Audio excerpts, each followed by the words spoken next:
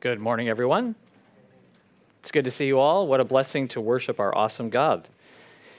He is so magnificent in every way, so glorious and good.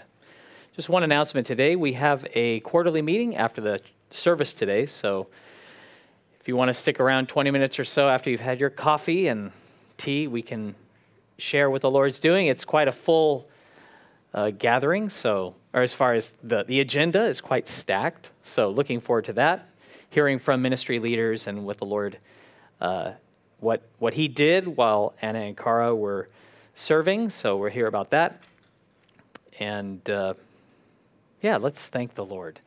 Thank you, Father, that you are our Father. We can call you that in truth because we have been born again through faith in Jesus, that we have a new life through you. And thank you for the future that you have and the plans and the way you teach us, the way you help us, how you open our eyes to see and give us insight into the world around us and into you and your character and your wisdom and your holiness and the things that we admire and just blow us away daily with how awesome you are. We thank you for this place where we can gather and for our brothers and sisters you've united us with by faith in Christ. And thank you for the body that you've made us in Him throughout the whole world, and that we can worship you together, we can serve you and honor and glorify you. It's amazing, Lord, your grace. Thank you again for all that you've done. In Jesus' name, amen.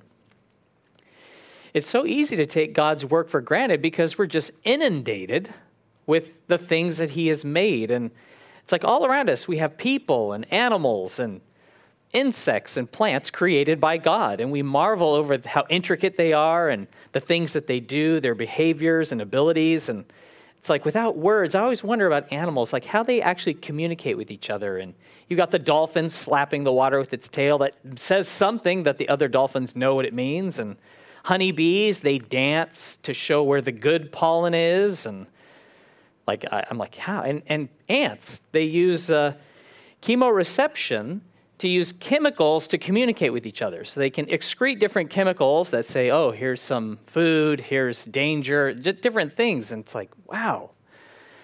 It's amazing the things God has done. And we have senses that are built into our bodies where we can see and hear and touch and taste and smell. And we can feel that misty breeze on our face or see the blue mountains, and it's like a sea of gum trees. You're like, there are so many. No human has planted these, and yet they grow. They grow right out of the rock. Like, God is awesome. So when you see that thing that's just full of splendor and glory, you just say, only God could do such a thing. We look into the sky, we're dazzled by the sun, the stars in their place, and the moon that has this predictable you know where it's going to be with mathematical precision because God designed it to be so. And by God's power, we exist, we consider and marvel over all He's done. So if you could turn to Job 36:22, we'll hear Elihu wrap up his address to Job and his friends. Through his talk, he's exalted the sovereignty, the power, the wisdom and justice of God. And when man accuses God of making a mistake or being wrong, it's always man who's revealed to be wrong. God is always right. And unlike his other friends, Job's other friends, Elihu showed how when God allows suffering, it can be for redemptive purposes, to direct people, to teach them, even to save them, that it's help that God is doing rather than harming.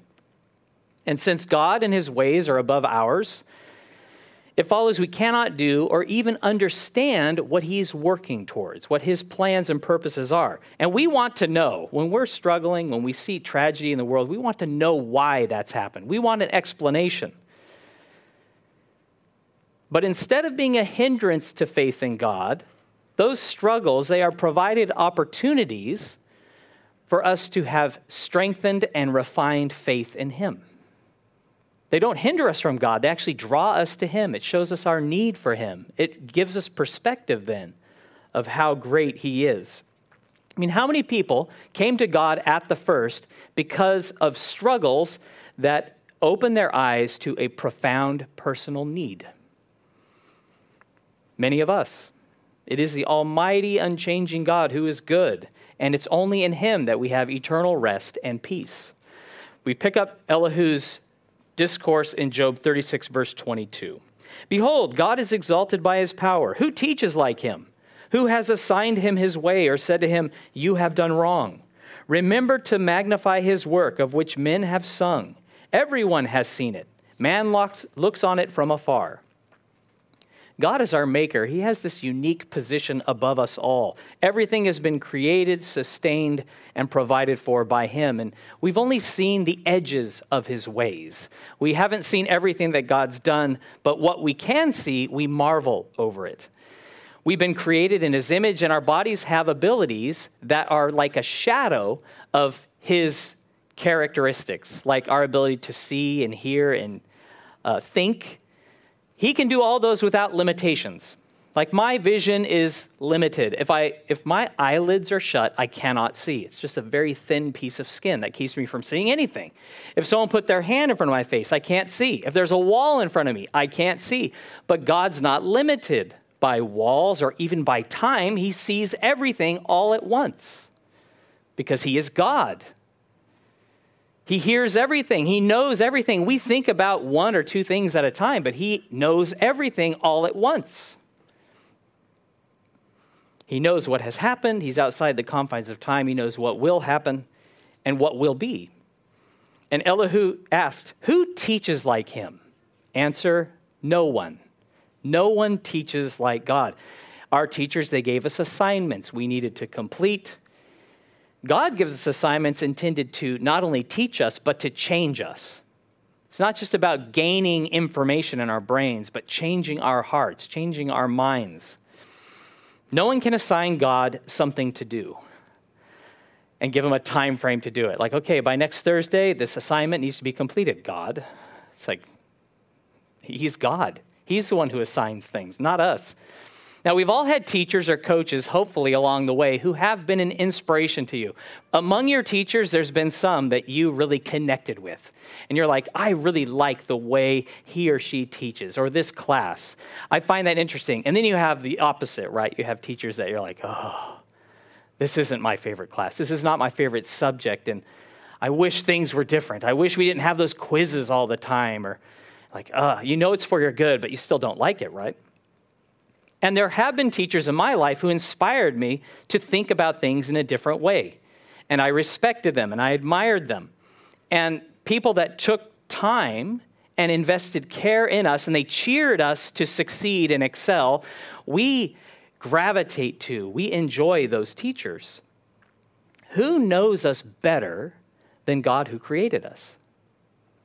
And who is wiser than he, who knows all things, who sees all?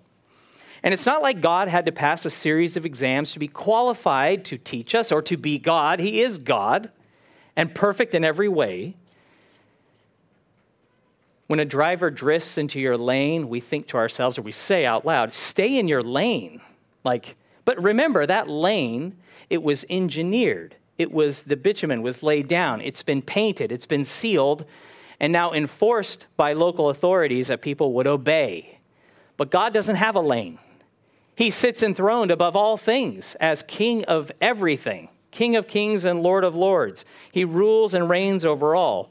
And every natural law must submit to his authority that he's created. Who can teach God anything about us or this world that he didn't know because he made us? From our vantage point, Elihu says, we only see him from afar. We're unable to fully appreciate everything that he does, all that he knows.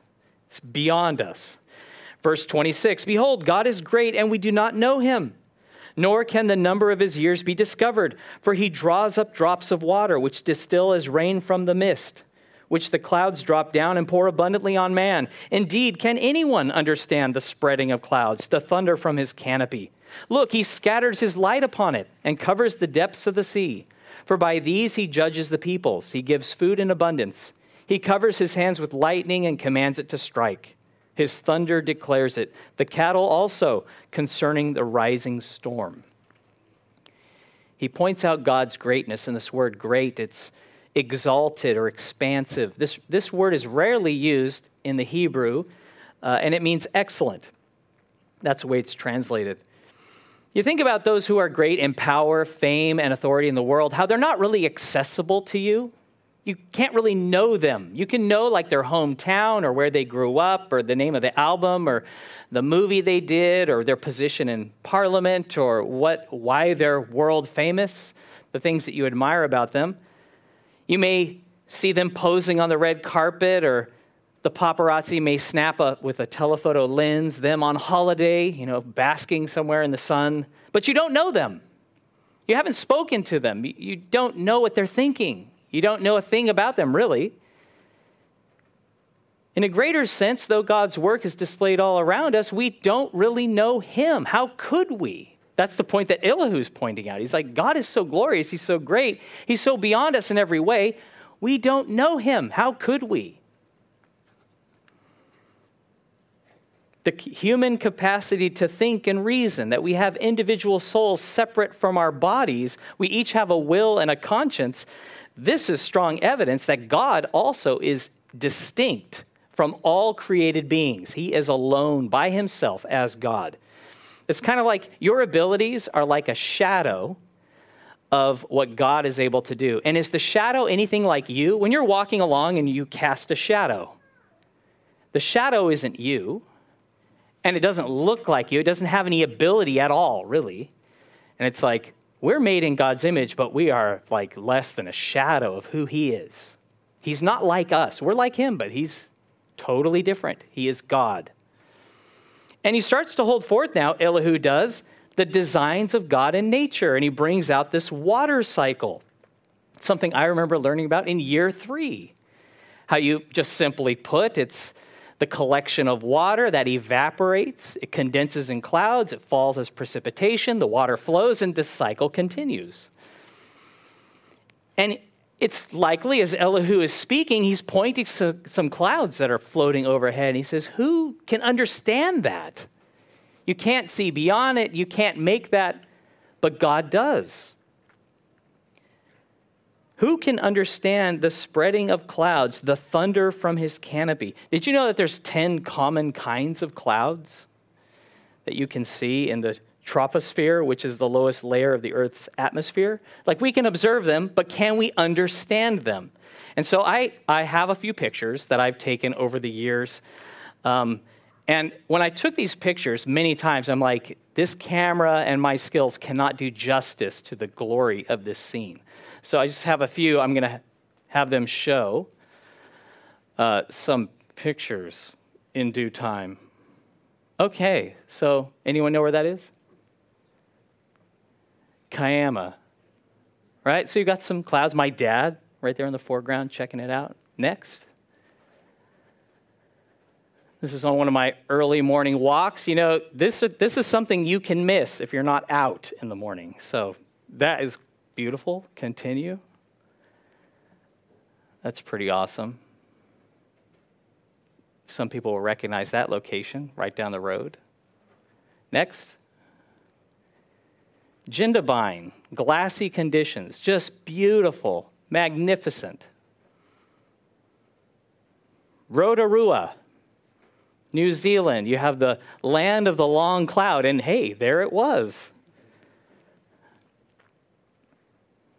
Little cricket training and clouds overhead. Another early morning walk.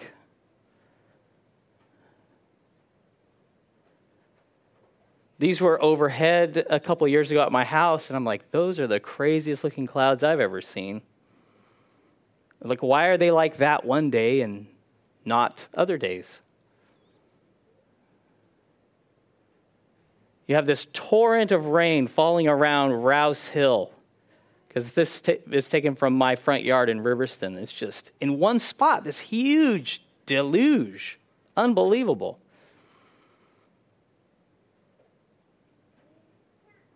I don't remember the location, but beautiful. The Lord, he is awesome.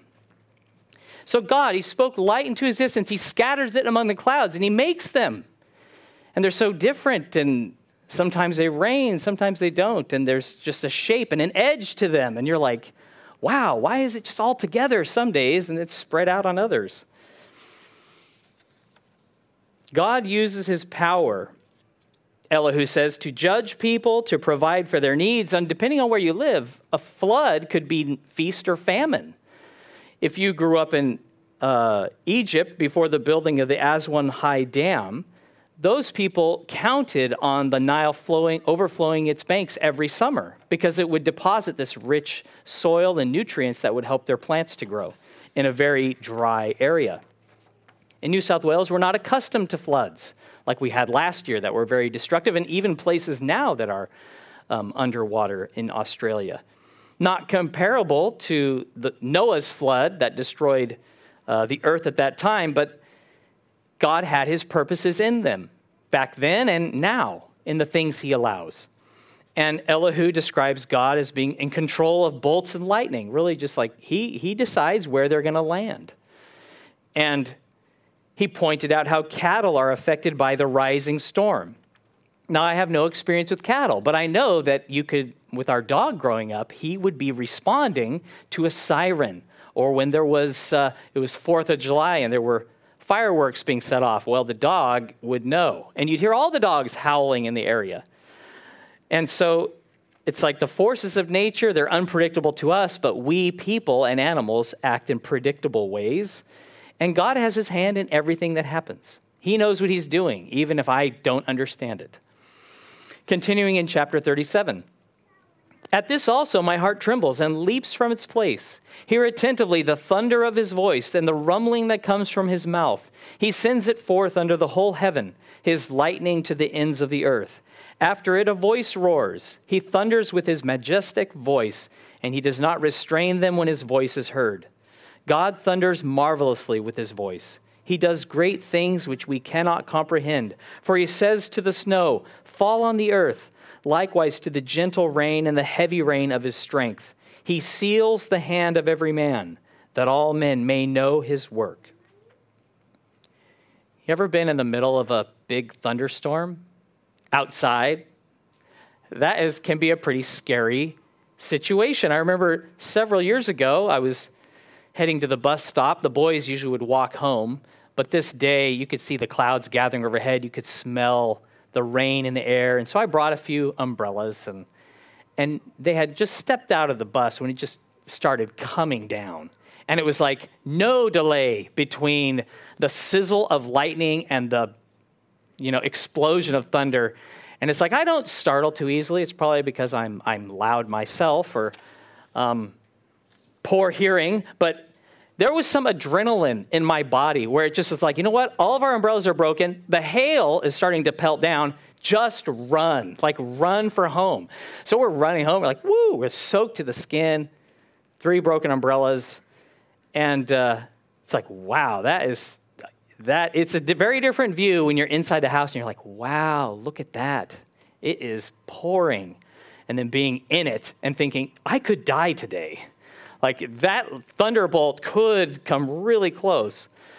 And he speaks about thunder here as the voice of God. There was a time that God spoke from heaven and people confused it with thunder in John chapter 12. When Jesus said, Father, glorify your name. God said, I have glorified it and will glorify it again. And some who heard it, they didn't recognize it as a voice. Thunder is not the voice of God. This book isn't a book of poetry.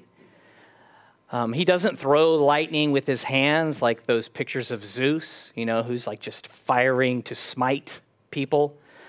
It's really a poetic attribution of his power and might, that he is in control of it, that he is in authority over all of it. And knowing that Job is included among the poetic books, it helps us to properly interpret it.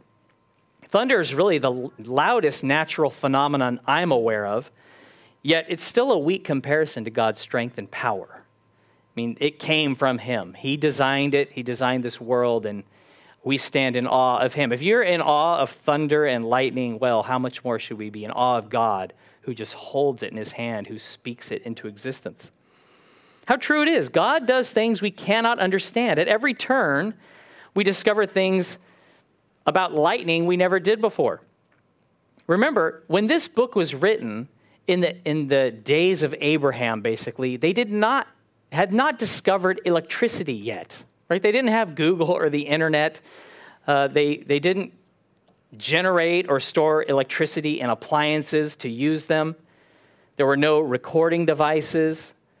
It was just recently in the last, I think, 10 years that they were able to look at lightning in 10,000 frames per second, and they learned a lot about it just because they could slow it down. I watched recently, and I think the link will be included on the sermon, but there was a storm chaser who was looking at lightning. He says, I take my camera at 1,000 frames per second, and some of the best lightning that I saw only appeared in one frame, so I couldn't use it in a video.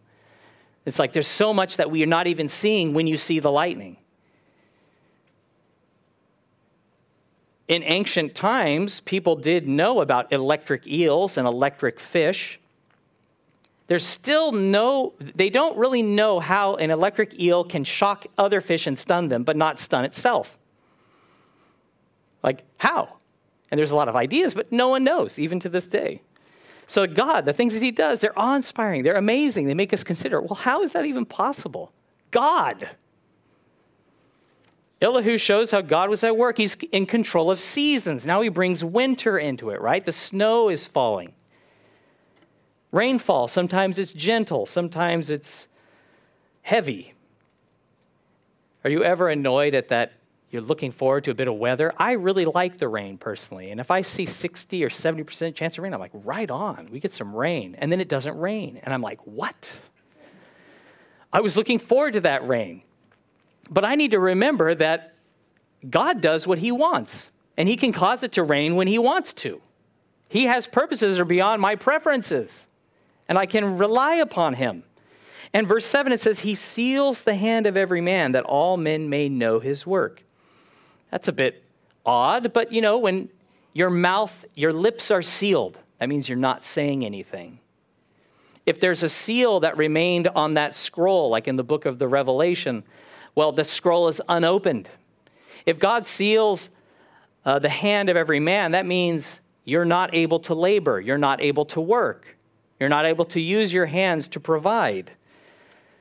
I think about when you work in a construction job, they can be rained out. They can be snowed out. There's certain industries that are shut down for periods or seasons at a time because the ground is frozen, because it's blizzard conditions, because you can't pour concrete in a flood. And you can't paint in a blizzard. You just can't do it. So you have to wait. And for people that are relying on their hands to provide for their families and to provide food, they're really concerned. Like, how are we going to eat? How are we going to feed our family if I can't work? But he's saying God does that to accomplish his purposes when you can't do your work because of sickness, because of the weather. And what's the purpose? That all men may know his work. That's why. That's one reason. It's not the only reason, but that's a reason why God allows that. I mean, how many people have been made redundant? They were given time and opportunity to see God's faithfulness and provision in a way that they never had before. Our perspective then shifts from self-reliance. We didn't know we were being self-reliant. But when God shut us down, it's like when he puts you on your back in a sick bed, that can be the very thing that causes you to look to God like you never had before. For some people, a sick bed, even a deathbed, has been a means of spiritual revival and health. But since we have the ability to meet and to gather, to open our eyes and to reason, let's consider the glory and goodness of God, that he's worth trusting now when we don't know all the answers. Job 37, verse 8, the beasts go into dens and remain in their lairs. From the chamber of the south comes the whirlwind, and cold from the scattering winds of the north. By the breath of God, ice is given, and the broad waters are frozen. Also with moisture, he saturates the thick clouds. He scatters his bright clouds, and they swirl about, being turned by his guidance, that they may do whatever he commands them on the face of the whole earth. He causes it to come, whether for correction or for his land or for mercy. When the rain and the snow of winter falls, animals go to their dens. They seek shelter. And it's really interesting how God's created animals with different instincts. Like some birds fly away. They migrate away from a cold season. Others will settle down and hibernate for months. You guys ever heard the term torpor? Oh, torpor, what's that? Well, that's when an animal, and it's believed 43% of native Australian animals do that. Well, during certain months of the year, they really slow down. They don't hibernate per se, but they have a great reduction in activity. But there are a lot of animals in Australia that do hibernate. Snails, that's why you don't see them all year round, because they're hibernating at some points. Possums, bats, and echidnas are some animals that hibernate in Australia. So if torpor lasts more than 24 hours, it's considered hibernation. So fun fact that I learned this week. Cold temperatures, right? We put on an extra jacket. We throw an extra log on the fire. In Sydney, we don't have the kind of extremes people do elsewhere. And we have our preferred weather. Maybe that's why you're here. Maybe you lived in a place that was like, it was so cold, or it was always wet, or just too hot and arid. But God's ordered all the seasons. He has his purposes in even what appears to be drought or a record rainfall. Love that picture of God just blowing across that body of water just to freeze it so that cars can drive on it. God swirling the clouds around. It's like this grand dance that he just orchestrates. And as long as I've been alive, the climate has really been a politically and emotionally charged subject. You hear a lot of people sounding the alarm of our need to reduce reliance on fossil fuels or reduce pollution, or a dismissive attitude about why it's not really a big deal and we really shouldn't pay it any mind. But regardless of the attitudes or the points that people make considering climate, a lot of times God is never brought into that picture at all.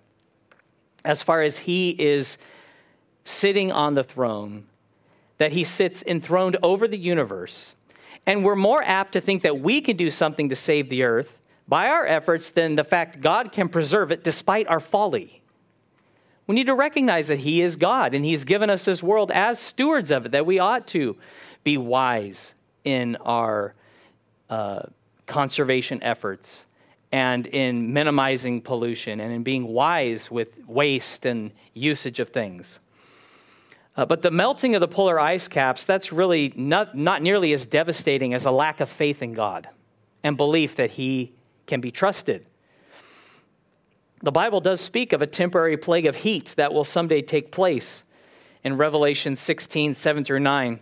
It says, "And I heard another from the altar saying, 'Even so, Lord God Almighty, true and righteous are your judgments.' Then the fourth angel poured out his bowl on the sun, and power was given to him to scorch men with fire. And men were scorched with great heat, and they blasphemed the name of God who has power over these plagues, and they did not repent and give him glory." If we believe that God is almighty, righteous, and just, then he can use whatever means at his disposal to judge, to bring people to their senses, to expose that blaspheming heart so that they might turn from their wickedness and trust him. Because Elihu says he causes it to come, whether for correction, for his land, or for mercy. We don't always see rain or a plague as an act of mercy or something for correction or something the land needs. But God knows about that, and we can entrust ourselves to him. It's wise to see that in one single event, all of these can be at work. Like God's not just doing one thing, he's doing everything, and we can rely upon him. He is ever merciful. Verse 14, "Listen to this, O Job. Stand still and consider the wondrous works of God. Do you know when God dispatches them and causes the light of his cloud to shine? Do you know how the clouds are balanced, those wondrous works of him who is perfect in knowledge? Why are your garments hot when he quiets the earth by the south wind? With him have you spread out the skies, strong as a cast metal mirror?" He says, stand still a moment, Job. Remember, at this moment, Job is really sick. He's lost his children. He's scratching he has boils all over his skin. He's really itchy. He feels like God's not hearing him. And he's miserable. And Elihu's like, Job, just listen. Stand still and see what God does. Consider his wondrous works.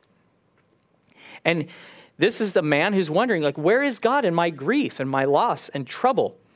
And he's desperate for an escape. He wants an explanation for why these things have happened to him.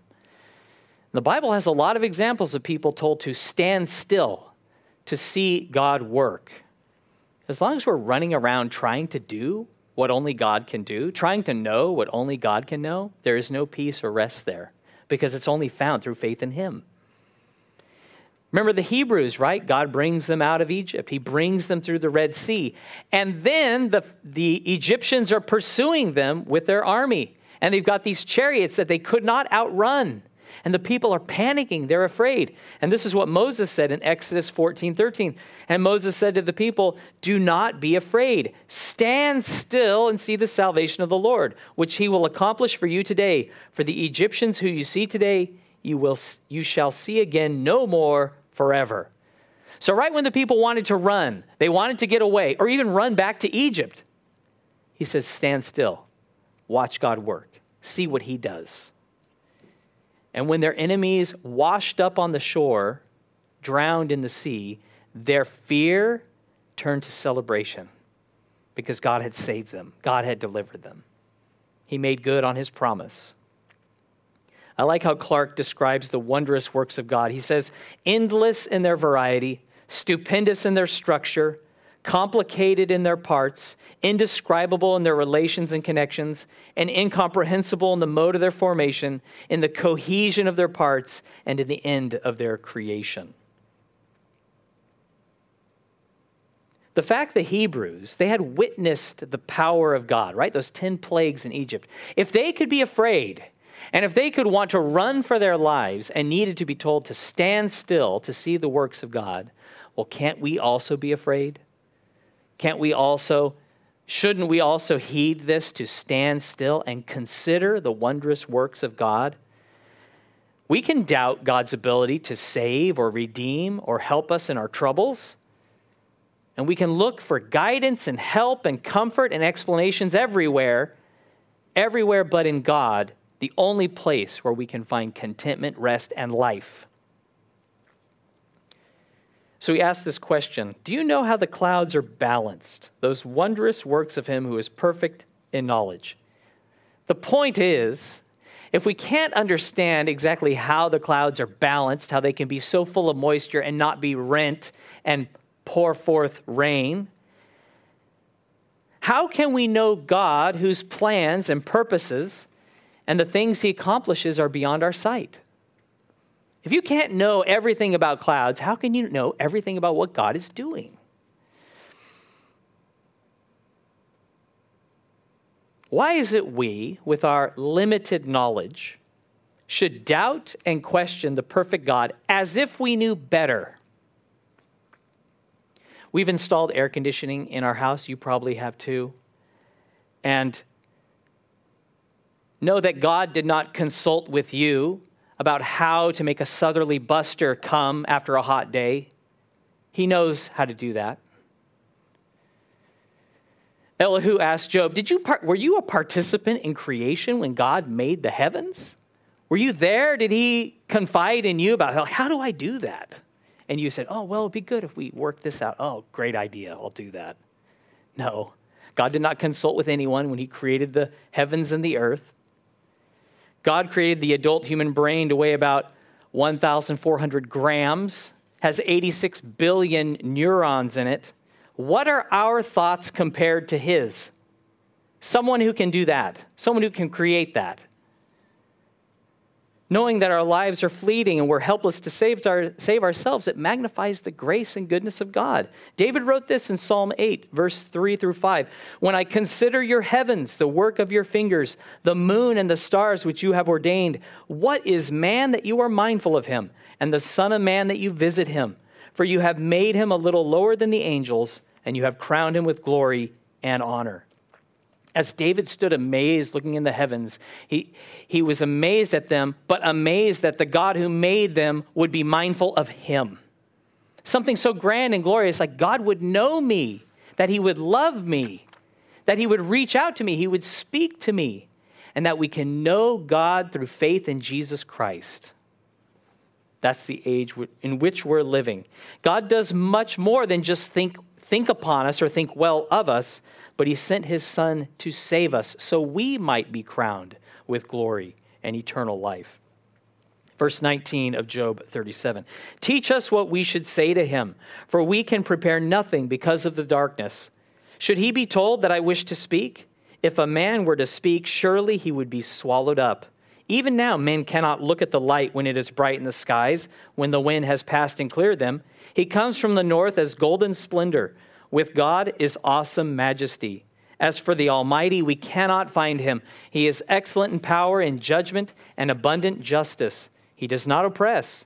Therefore, men fear him. He shows no partiality to any who are wise of heart.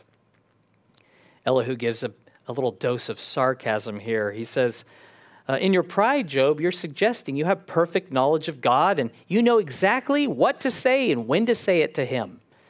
But in light of God's glory, who can even approach him? That's like trying to fly into the sun, right? You would be burnt before you were able to approach it. How much more the glorious God? So it's a great, you can't even, he points out, you can't even stare at the sun for an amount of time without going blind, without damaging your retinas. So how can we even look to God?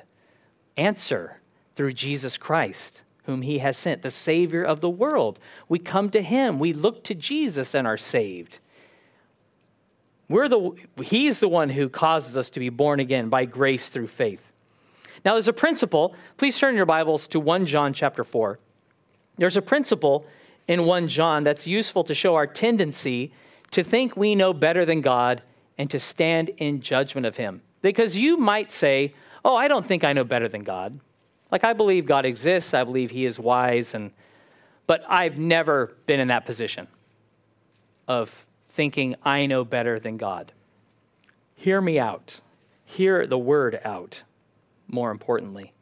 1 John 4:20. It says, if someone says, I love God and hates his brother, he is a liar. For he does not love his brother. For he who does not love his brother, whom he has seen, how can he love God whom he has not seen? And this is the commandment we have from him, that he who loves God must love his brother also. So the principle is, if you say you love God, you must love your brother. To say you love God, but you actually hate your brother, you are a liar. That is mere words. Because you can't say, I love God, whom I have not seen, but you're showing hatred to the brother you have seen. So if you truly love God, you will obey him in loving your brother. And really, the love of God enables us to love in a way we could not before. So the proof of you loving God is loving your brother. And so if there's hatred in your heart towards your brother, that's showing a lack of love for God. Okay?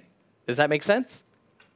So, John uses our relationships with other people to show how we relate to God.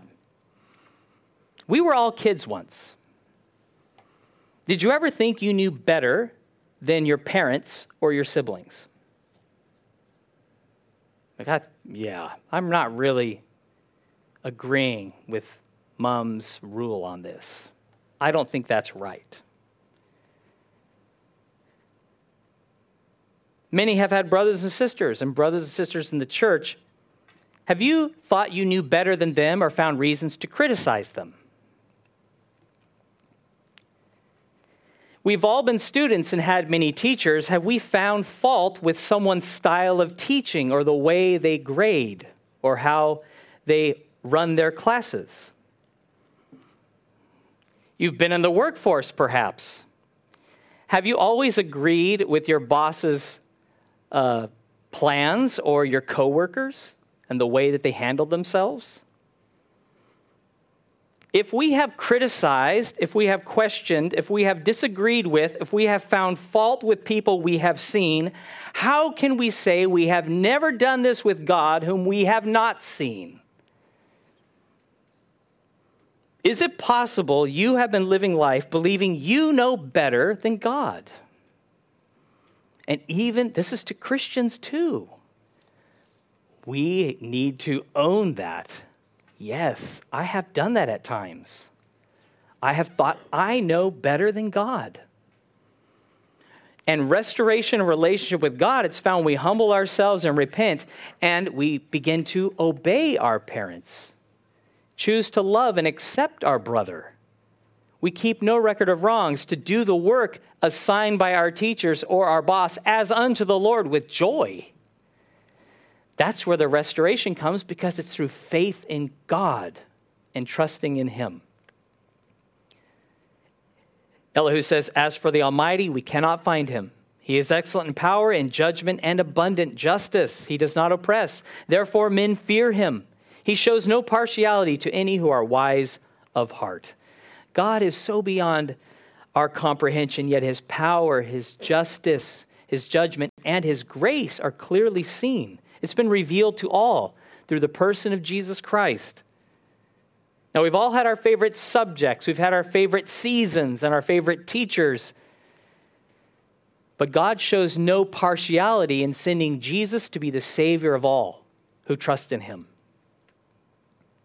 God could have justified using his power to destroy us from the face of the earth for our sin, but instead, he desires to lavish his love upon us, to redeem us, to teach us, correct us, and bring us into a relationship with him so we can know him. We can rejoice in him. We can find rest and forgiveness in him and a new abundant life that he's promised to all who love him. Are not the ways of God past finding out? The trials and the pains that we go through, it's not for your destruction. It's for so you would fear God, so you would know him. You would see his mercy at work in your life. So you would behold the beauty of the Lord. And may we know and remember and magnify God and his goodness, that he is great and almighty. And confess when we say, God, I have thought I know better than you in this situation. Let's trust him. Let's remember that he's always been mindful of us, how we needed him before we knew him, and we still need him just as much as ever. Let's pray. Thank you, Father, for your salvation, for opening our eyes to see, for letting us behold your glory in the heavens and the earth, and for also revealing our need to repent, to confess our sin, and to choose to walk in obedience to you. Lord, keep us from thinking we know better than you, that you have made a mistake because things don't make sense to us. I thank you, Lord, there's so much that doesn't make sense to us because it reveals how finite our abilities are and how limited our perspective is and how glorious and great you are, that you are sufficient. Your grace is sufficient for us. Your strength is made perfect in our weakness. Thank you that when we are weak, you are strong, and you are ever strong in glory. I pray, Lord, you would reveal yourself to the hearts of everyone here, those watching online, those who, and through the week, Lord, cause us to consider how awesome and how great you are, that there's so much we don't know, but we can know you who knows us, who's made us, who loves us. Thank you, God, for your faithfulness. Thank you for your grace and your mercies that fail not. We love you and praise you in Jesus' name. Amen.